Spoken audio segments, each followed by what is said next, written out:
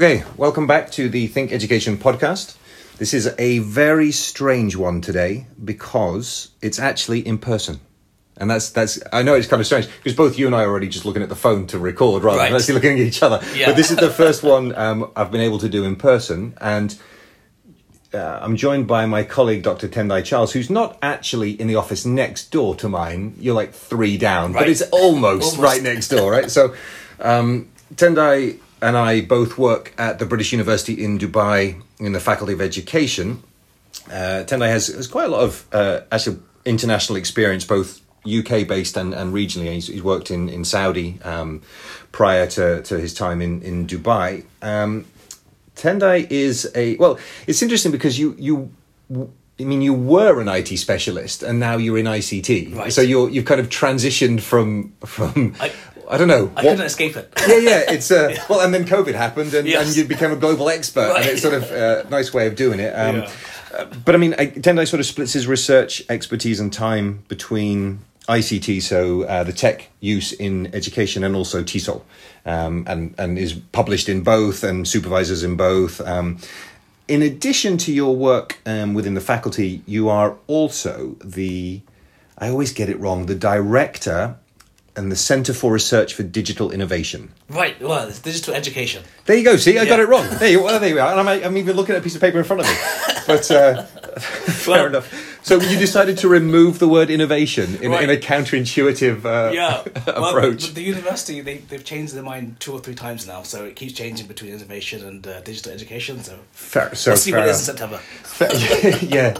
So Tendai and I have had, we teach together on the ICT modules at our postgraduate level, and we've published together on various issues within the use of technology in education. And indeed you gave a TED talk on how technology has been impacting and continues to impact teaching and learning. And so it's interested today to talk to you about a couple of things. So one is particularly your views on the emerging technologies, right? So ChatGPT gets the most press, I suppose, although we are increasingly seeing, dare we say, better versions, more versatile versions. So interested to talk about that and maybe your reflection on how that's actually impacting and versus how we think it's impacting, some of the stuff in education. And then I know you've done a lot of work on assessments in education. And particularly I'm interested in thinking about the relationship between how we, I guess, traditionally have assessed learning outcomes in higher education. Maybe what we should be doing, in terms of particularly trying to assess the skills agenda. So, what we've done in the past, what we should be doing today, and maybe what we might be thinking about tomorrow, right? Yes. Which I appreciate is kind of a silly, dumb question, but with the way things are going, it's kind of a view. So, you and I we've had many conversations about this, right? About ChatGPT. Yes. What's your general view on this? Yeah. Is it a savior? Is it the devil? Right. Yes. Is it somewhere in between? Right. Like, what's your reflection on this? Do you think? Well, definitely mixed thoughts. I can remember when we first heard of ChatGPT towards the end of last year. I think it was around December time we started hearing about it. And initially, it seemed like a bit of fun. Quite cute. You could type some things in. A computer responds. But then, throughout the past 5 months, we've really seen the power of this AI technology really grow. I think there's a website called Tech Radar, which is keeping track of companies in the US that are laying off employees specifically for AI reasons. Okay. Yeah, as in we no longer need you because we have AI which can replace you now. And I think in America, they've said this year alone there's going to be around 80,000 people that lose their jobs. Wow. So already we've seen companies like Meta, Amazon, Apple, Google, the big tech brands. But besides then, smaller companies think about like Shopify, LinkedIn. They basically said, well, if we've got a team of 30 developers, we only need 2 of you. So, to 28, all the best. Right. Which is a bit scary for the tech industry and people working in that field. And then, we're seeing AI also sort of creep out into other areas too. So now you have some restaurants in the US, which are the drive-through employees being replaced by AI. So they have some places where you can order food with just a technology, a robot you speak to. And even here in the UAE, it's sort of creeping in a little bit as well here and there. Not so much in terms of AI technology, but just robots and technology in general. So now they have something called the Talabot. Yeah. Which is right, yeah. From Talabat, right? So you can order food and this little robot comes and delivers to you rather than the delivery man. You can go to Carrefour and they have a robot which scans the shelves now to check the stock rather than a human doing it. You can go to Itzalat and some of the branches don't have human employees there. They have a security guard and a robot machine that you speak to, right? So incrementally sort of spreading around society and around the world. In terms of education specifically, every month there's new apps coming out, AI-driven apps. So I've seen one called Kipper, I think it's called, which it writes essays on behalf of students, and it's been designed in a way to make the essay look like it's written by a human. Right. So it has some errors in there. It will intentionally have grammatical errors and spelling mistakes to look like, oh, this must have been a human who wrote it. Right. So that's quite deceptive. You have a new website called Site.ai, which is basically ChatGPT, but you could say for academics or for students. Because one of the issues with ChatGPT, it gives you inaccurate citations and references, right? It can make up a reference for you. What this app does, it scans academic articles. So if you say to it, for example, is there any evidence to support the theory of relativity? It would only scan academic papers, and then it produces a response with citations that you can click on, and you can follow those articles. Okay. Right. So it's like an academic version of ChatGPT. And then there's so yeah, I can keep going on. There's many apps basically coming out there every month. And on one hand, I think it's great. I think it's going to be a very nice resource for people in the future, just like Google came out and was a great resource for people. So I think on one hand it's really good. On the other hand, it is a bit worrying that you have people like Elon Musk, one of the heads of OpenAI, one of the leaders of the Google AI project, all turning to the government and saying, hey, we need you to regulate this and put some laws in place, please, because we're not sure what's going to happen. Yeah. There's actually new crimes happening now as well, based on AI. I saw one on the news recently where a mother, her daughter went for a sleepover with some friends at the weekend, and then she received a call from what sounded like her daughter, saying, "Mummy, I've been kidnapped. Please help me. Please save me."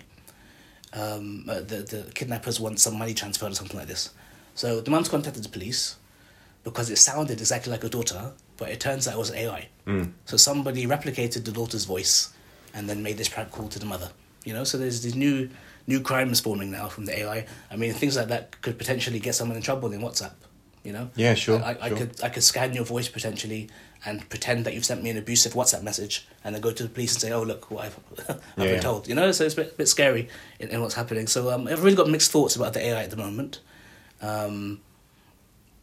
I'm hoping that people use it for more good than evil. Right. Yeah.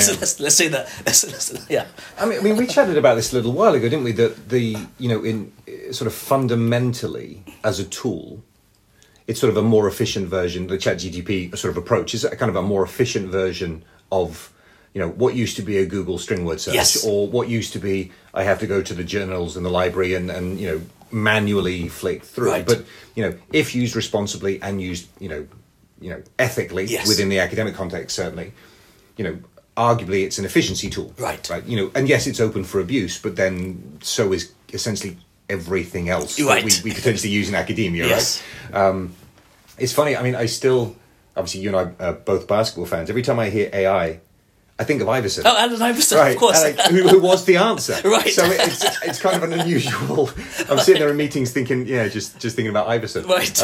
But I'm wondering then, do you think... Because as we said, it gets a lot of press, and clearly yes, there's the potential for abuse is evident. Yes. And yes, regulating it, it's a good step and a necessary step. It's tricky because we're trying to regulate something that we don't fundamentally understand yes, yet, right? But I mean, obviously that's a step in the right direction. That any discussion of ethics as applied to this is good.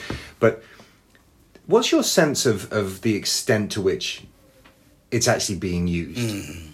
Right, because in if one were to believe everything that we see popping up in academic channels, it's both taking over and destroying and transforming, and and it's a case of every single student is sitting at home with a phone with ChatGPT, and nobody's written an original essay in the last 3 months, right? Is your sense that this is it's a widespread problem, it's a marginal problem, it's just another thing, and this is what we're talking about, right? I think at the moment students are probably using it more as a tool than anything else.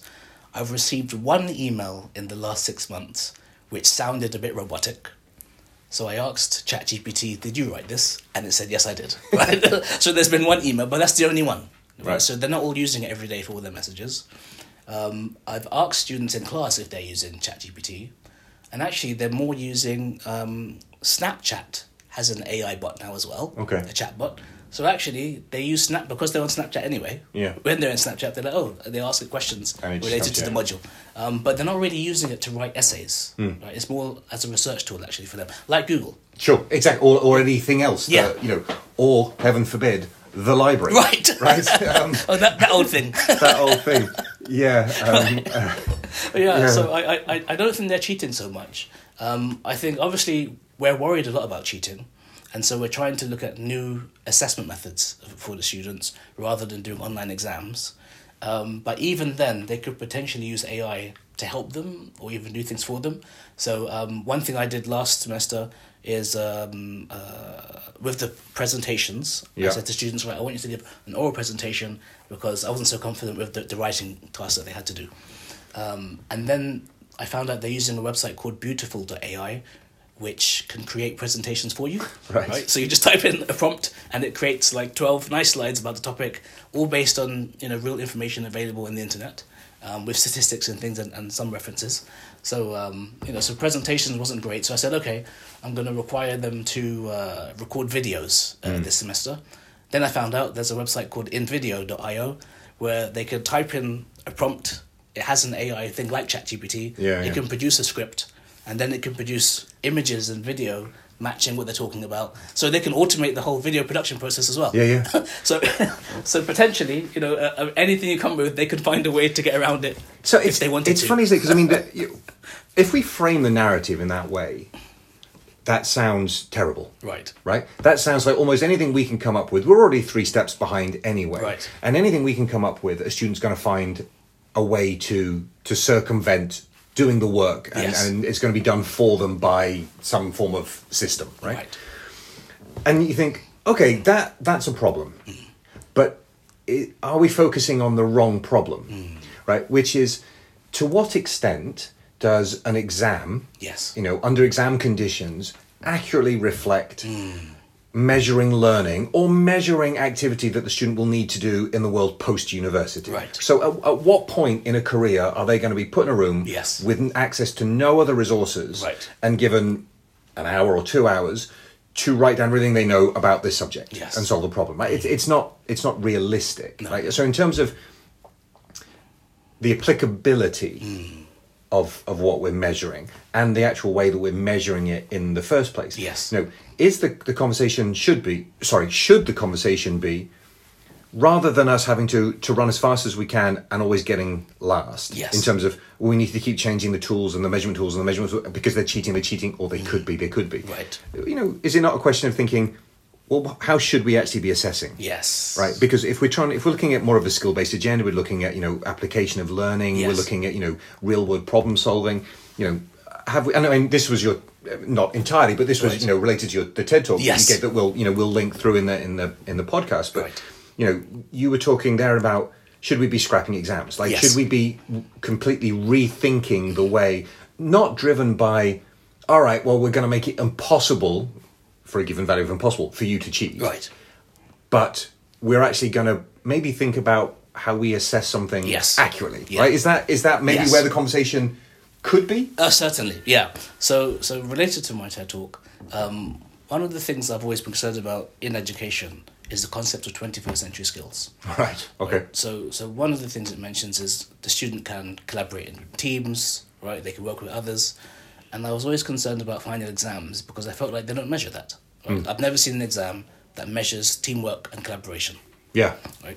So I understand that some schools and institutions started to introduce projects, so that at least at some point during the semester, they're being measured or assessed on their collaboration then. But even then, often the projects weren't designed in a way that truly measures teamwork and collaboration, because it was always outcome based. Yeah. So what's the product that you produced, right? And then they're given a team grade. Yeah. So they're not actually measuring teamwork during the process at all. No. So with exams, I've always had a bit of a problem with exams. You may be familiar also with the idea of test anxiety, Sure. which is a big issue. So one thing that I did mention in the TED Talk was that in the UK, according to some research I saw from Manchester University, more teenagers were committing suicide due to exam anxiety than they were due to bullying. Right. So we're all aware of the dangers of bullying, but no one's really talking about this issue of people being, feeling pressured or having anxiety with an exam. So that's one thing that concerned me about tests in general. But I think exams as a measurement tool of learning may have had their place 50 odd years ago, but I think in the current world we really need to adapt and think about new ways to measure learning. I was also inspired by the talk of there was a TED Talk I saw. I think it was Sir Ken Robinson, I think, might have given the talk. I can't remember now. But he also mentioned something about transforming education and making changes to the way we're assessing people. Because, as you say, exams is a very artificial context. Some people can learn how to master the exam process. Right. And so they can get an A in the exam, and then they can't actually apply anything in the real world. Yeah. I think with the AI and the ChatGPT and all these things, you're right. I think we're focused a lot on how students could be using them to cheat, when we should really be thinking about, are we actually measuring learning in the best way possible? Yeah. I mean, you and I have talked about this a lot in the past, right? This sort of notion of technology's use in teaching and learning and teaching, right? Yes. And the extent to which it's added value is really how it's used. It's not necessarily the tool. It's obviously, of course, there's massive variety in tools, and some are good and some are just not, etc. Right. But the way in which they are used and implemented, and if they're aligned to learning development and learning outcomes, obviously they add value to the learning experience. Yes. I was at a school meeting. My daughter's in grade 1. Right. And the meeting was about digital citizenship and digital literacy. Oh, interesting. Okay. And, parents are arguing, as you'd expect, against the relative merits of tech use in school. Yes. And both sides of the argument, again, perfectly valid. Yes. And it's like, well, all my kid does is use technology. Yeah, that's a valid point. Right. Or all my kid does is on a screen and right. Are they actually learning anything? Versus, well, yeah, but if we don't teach them and they don't use technology, what are they going to do in the world itself? And and you can argue both sides of this argument fairly convincingly. But effectively, what it boils down to is, how do you teach people to use this? Yes. Right, and how do you instill that sort of code of ethics? Because it's not going anywhere. No. Right. I mean, that's and equally, we as in the teaching profession are not going to be at the forefront of this. No. Right. Our students, kind of whether they're 7 years old or 27 years old. Yes. We might be better off with the 27-year-olds. Maybe not. Maybe 37-year-old. I might be. They're going to be ahead of us. Yes. Right. So. Because of just the way tech is being used in the day-to-day world. And I mean, it's funny. The conversation I had with Zenith, who both you and I know from Wollongong, in one of the previous podcasts, we were talking about group work. And does group work actually? I mean, is it measuring effectively, collaborative activity, right. or is it encouraging, plagiarism to an extent, or is it encouraging, where you're giving the grades to people even if they haven't done the work. Yeah. And in some ways, so many of our tried and tested academic teaching methods, which group work has a whole long list of positives. Yes. Collaboration and teamwork and negotiation and this and this and this and this. And then on the flip side, well, is that same with essay writing, same with exams, everything you can rationalize from a pedagogical perspective and say no, inherently you need to go away and research and you need to synthesize your material and you need to etc. The presentation example that you just gave, it's like, well, we know that builds confidence and it's time management and it's public speaking and it's some sort of form of visual development, etc. Yeah. It's like, does it fundamentally matter if the student didn't prep the slides? Now, obviously, if they actively plagiarize the slides, okay, Yes. that's a separate category. Yeah, right. But if they've used a tool that develops it, Yes.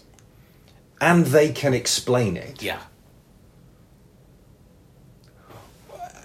part of the academic part of me is like, no, that's wrong. Right. They didn't do it. And then you Yeah. think, okay, is this kind of just an evolution of the way that we pull information and put it together? And if the student can accurately and adequately explain it in, her own words, Yes. well then, Yeah. is that fundamentally, is that any different from me going away and having to read X number of journal articles, synthesize that information and reproduce it in my own literature review? Right. And I don't know. Yeah. The tendency is to be like, oh no, that must be cheating. That must be wrong because they haven't done the work. Right. Well, they've used technology to do the work more efficiently. Now, providing we can measure it, and I guess that's the key. Yes. Right. So in your presentation class, the students still had to present it, right? Of course. Yeah. Yeah. So you were able. Obviously, it's more work for the teacher, right? Because you're still having to really check and verify, right, that yes. they have done it. Yeah. And I still don't know where I come down on this. Well, you make an interesting point, because I suppose back when I was a student, I would have gone to the library, found a book. There may have been some sort of framework or figure or graphic in the book that I liked. Yep. I would then either take a picture of that or scan it or replicate it myself in Word and then put that into my own slides that I'm going to present with, right? But I would cite that, I suppose. And I can remember this semester seeing a video created by a student, and in the video I could see there was a scene or a section that had been taken from that beautiful The AI app, because I know the template. Okay, yeah, right. So actually I spoke to the student about it. I said, you've taken this from that website, haven't you? And she said, oh, yes, I did, yeah. I'm like, okay, so why did you do that? And she said, it's just an image, but I'm explaining what it's about. So actually she didn't do anything wrong. And she couldn't really cite that website because the AI produced it, so it's not a normal publication that you can cite. And yet it exists. Right. It is a resource that exists. Right.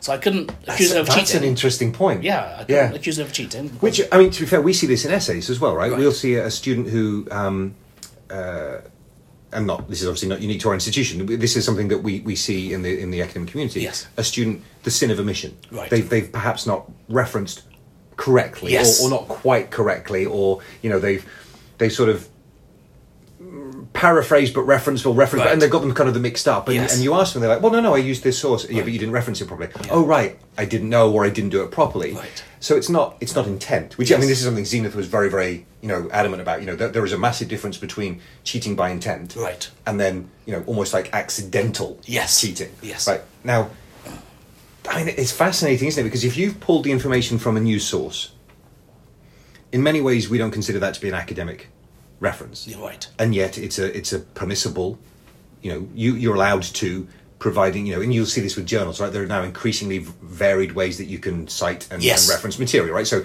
we're trying to catch up. Right. But 5-10 years ago, so no, that doesn't count. That's not a peer-reviewed journal. You can't use that. Yeah. Now we obviously accept that that's diversified. Right. And it's interesting, isn't it? So if a student does a presentation where she's pulled information from whatever the resources are, if she's properly cited them, Yes. and she can probably explain them, She's done her she's job. done the work. Yeah, she's done the work. Right. Yeah. The fact that the query is, so the original source is an AI generated source. Right. So we have to be very careful about provenance. Yes. And that's a separate issue, right? So we have to be our students have to be able to demonstrate, and this is about trusted sources, right? Yes. This is about validity of information, and that's one thing. Right. But pulling information from a multiple sources, you've still technically gone through the correct process. Yes. And if you correctly, here's the URL, or here's the thing, or here's, you can go and look at this website, and this is where I got it from. Fundamentally, that's not different from you scanning or photocopying from an a image, book. providing you've done it. Now, you pass that off as your own. Yes. Now we have a problem. Yes, exactly. Okay. Yeah. This is interesting. Can you cite ChatGPT? Is that a thing? Yeah, I don't know. I don't know. And I you remember can cite YouTube videos. I remember. I heard our vice chancellor ask this question of an academic: would you ever co-publish with ChatGPT? Right. Yeah. And as the question asked, I was like, my first reaction is, well, that's ridiculous. And you Right. think, hang on. Yeah. Right. Yeah. But it comes down to source, right? And that's the issue. Yes. If AI can more efficiently and effectively pull together information, Right. and it's properly cited and properly sourced, well, then that's simply a resource the same way that arguably anything else is a resource. This raises some very interesting questions. I have no idea what the answers are. No, right? me and too. To be honest, I don't think I'd thought of the questions before we started talking. Right, no, me too. It's just popped into my mind now. Yeah. You know, can I interview ChatGPT and consider that? You asked ChatGPT, did you write this email? And they said yes. Or they. Yeah. It said yes. Right. Yeah. Yeah. I mean, if I was doing a research project, could I actually interview ChatGPT and then use those responses as participant data? Yeah. Could I do that? That's interesting. Oh, now, obviously, from an academic perspective, no, on the surface, right? Because you can't point to a. But yeah, I mean, ChatGPT then, or an equivalent type resource, is the middle, or the thing in between the researcher and the data. Right. Right. So, in essence, it's sourced. Well, I Okay. I suppose we have to be careful about how we're using the word data, but Right, it's sourced yes. information Right. from, well, everywhere, Yeah, I guess, yes. right? Pulled it together based on our criteria, based on our string search, based on our research parameters. Right. But then it's given us information that we are then able to pass off as our own. Potentially, yes. Now, obviously, that's a problem because that's not data, right? Yes. Because we have to be able to point to the source of the Right. data and the ethical approach to the data. So, Yes. in terms of a researched project, that would be problematic, right? Because we don't have that. But in terms of a literature review,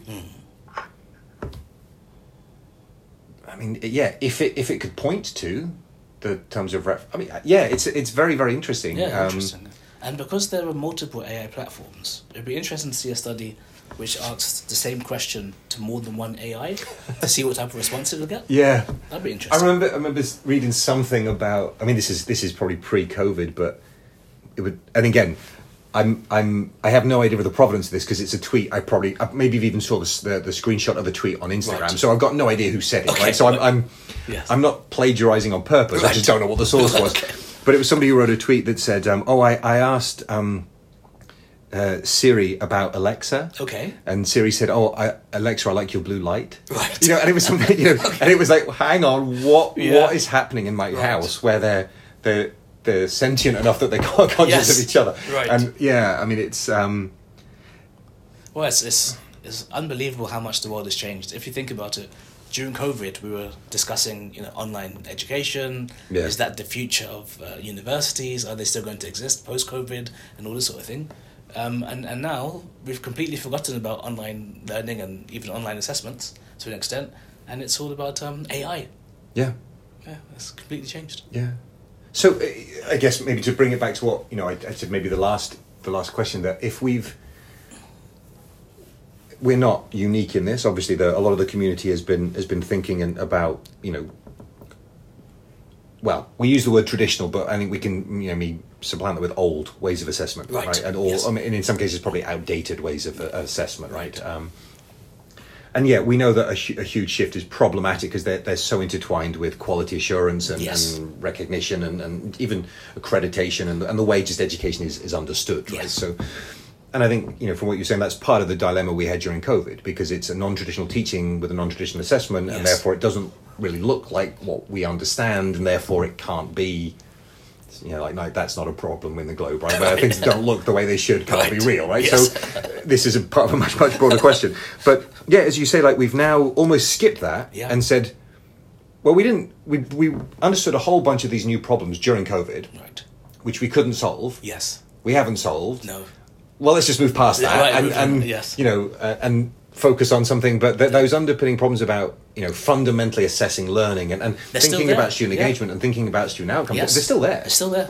And they're still going to be there. Yes. I mean, obviously, it's not like there's a quick solve for this. No. So where do you think? Again, this is even as I'm thinking it, this is a ridiculous question. But where do you think we might be going at university level? I mean, we have to balance. The sort of massification of higher education. So we, obviously increased access, good thing. Yes. But increased numbers, logistically, puts pressure on looking for assessment methods that are, in theory, more efficient. Right. Group work, exams, etc. Right. Yes.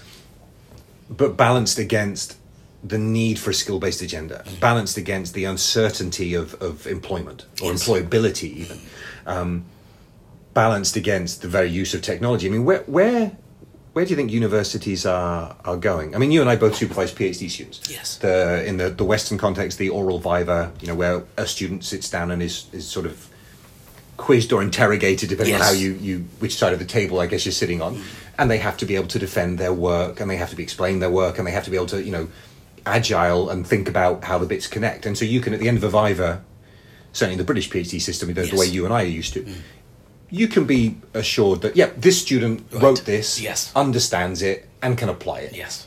But I mean, the sheer logistics of doing that is impossible, right? Unless, I guess, we ask AI to do it for us. Right. Don't give them ideas. So where do you think we're going? Yeah, it's interesting. At the moment, what's happening is we're trying to regress in the sense that many universities now, particularly in the UAE, are saying, well, we don't want to do any sort of computer-based assessment at the moment. None? Yeah. Okay. So I think yesterday the CAA and MOE actually had a seminar, and they had some statistics where they showed that many universities have completely moved away from online assessments.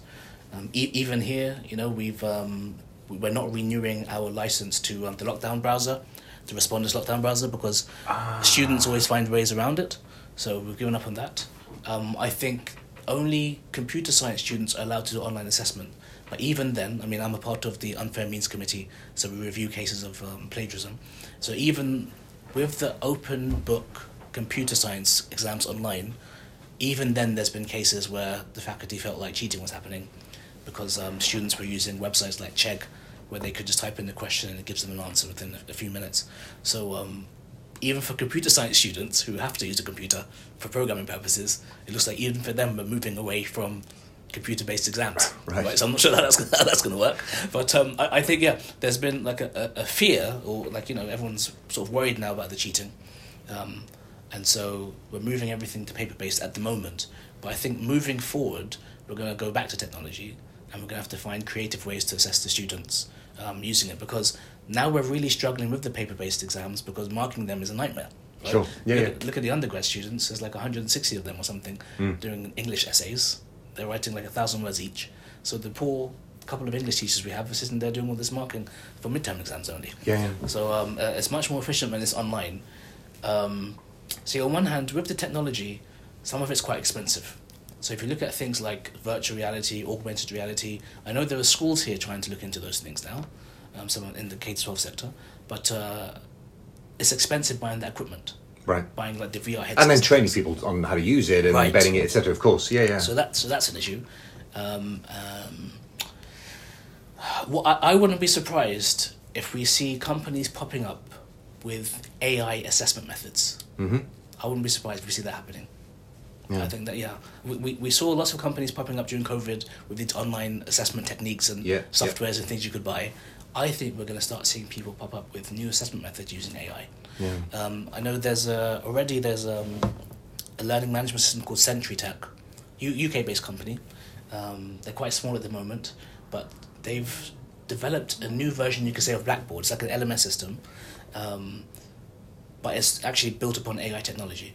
So I've seen a demo of it used. I think they have it in 2 schools here in Dubai. So if I'm a mathematics teacher, there's assignments for the students to do as homework, on their devices. I get a report from the system showing me how the students are doing, but then it suggests to me what I should be teaching the next day based upon the average student in the class. And so what was interesting is that you had one math teacher teaching 2 groups of students at the same level, but then the AI was recommending different content for the 2 different classes. Right, okay. Based upon the students' performances and the assessments they're doing. So it's targeted and assistant learning, right? It's focused, Okay. It's sort of like personalised learning. Yes. But in a sort of a larger perspective for the whole classroom, which is interesting. Yeah. So I think we're going to see more systems like that being developed. Yeah. I mean it's interesting, isn't it? Because we come back again, I think, to this issue of, it's like, well, we've gone paper based because whoever they are, right, can cheat with technology. Yes. Okay, so therefore the paper based is a security issue, right? It's harder, right, to cheat. It's not impossible, no, because equally pre-technology, it's not like people weren't cheating in paper based exams anyway, right. before, right? Yes. But again, it's back to that conversation we were having a few minutes ago. It's not necessarily the root of the problem, right? You're trying to put we're trying to put a plaster or a band-aid on the problem, right? To sort of knock them off course. Yes. But actually, is the paper-based thing actually assessing what we wanted to assess? Probably no in some cases, and maybe a little bit in other cases, right? And so it should be a case of how do we harness technology to demonstrate learning outcomes, right? Because if we can do that, then the margin that are going to cheat would be cheating anyway, right? Yes. That's I went to high school in Spain, and they used to call them like chuletas. They were like chops, right? And there'd be this little folded up piece of paper, that you might be able to hide in your hand, and it was written really, really smallly, and then it became you've now got calculators that you can type in your equations in, or it became people written it on their forearms. Yes. Yes, right. There was always going to be an outlet to this, yes. right? So and therefore, just technology has made it a bit easier, yes. Right? But the fundamental desire to or need, maybe, is it seen to cheat? Again, that's part of a separate conversation. But if technology is not the enemy and it's not the savior and it's a tool to be used, it's like, well, then why aren't we attempting to use it for the thing that we could value it for? Yeah. Right. Which is, we can't stop using technology because you might cheat using technology, and we can't not use technology in teaching because you're going to need to learn how to use the technology. Right. So there's there needs to be some sort of middle ground where. You can have used the technology to pull together the information, but we still have to be able to assess your understanding of it. Yes. And I guess that's the point at which... Yeah, you're making a great point. And I think actually we look at technology from a very negative perspective all the time. Yeah. And also we're looking at the students in negative perspective, in that they're going to cheat, they're finding ways to cheat. Oh, this makes it easy for them to cheat. Whereas, you're right, we should be thinking about how we can assess them in ways where cheating isn't really an issue. But also, we should be teaching them ethics. Yeah. I don't think we spend any time teaching them how to be ethical in their studies and in what they're doing. So, absolutely, technology should be a tool. We're all using it as a tool on a daily basis. We write our essays in Microsoft Word. It suggests spelling corrections and grammar corrections. Is that cheating now? Using the autocorrect. That's a great point. Right. That's a great... Yeah. I didn't know how to spell that. Right. I haven't looked it up. Yes. A machine's told me. Right.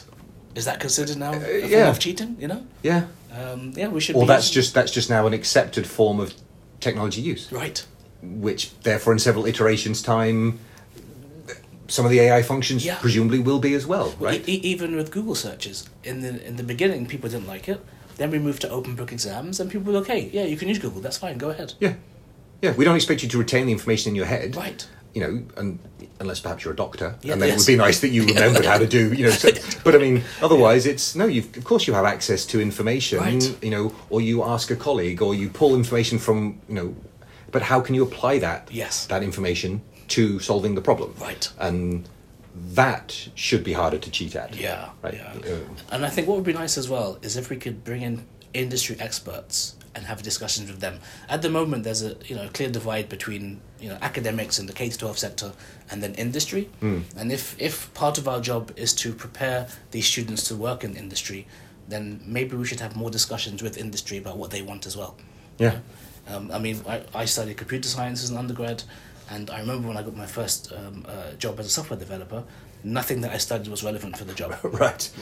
And so they were saying, oh, you guys should have studied X, Y, and Z. Yeah. And so maybe if we had discussions about that more, that would help as well.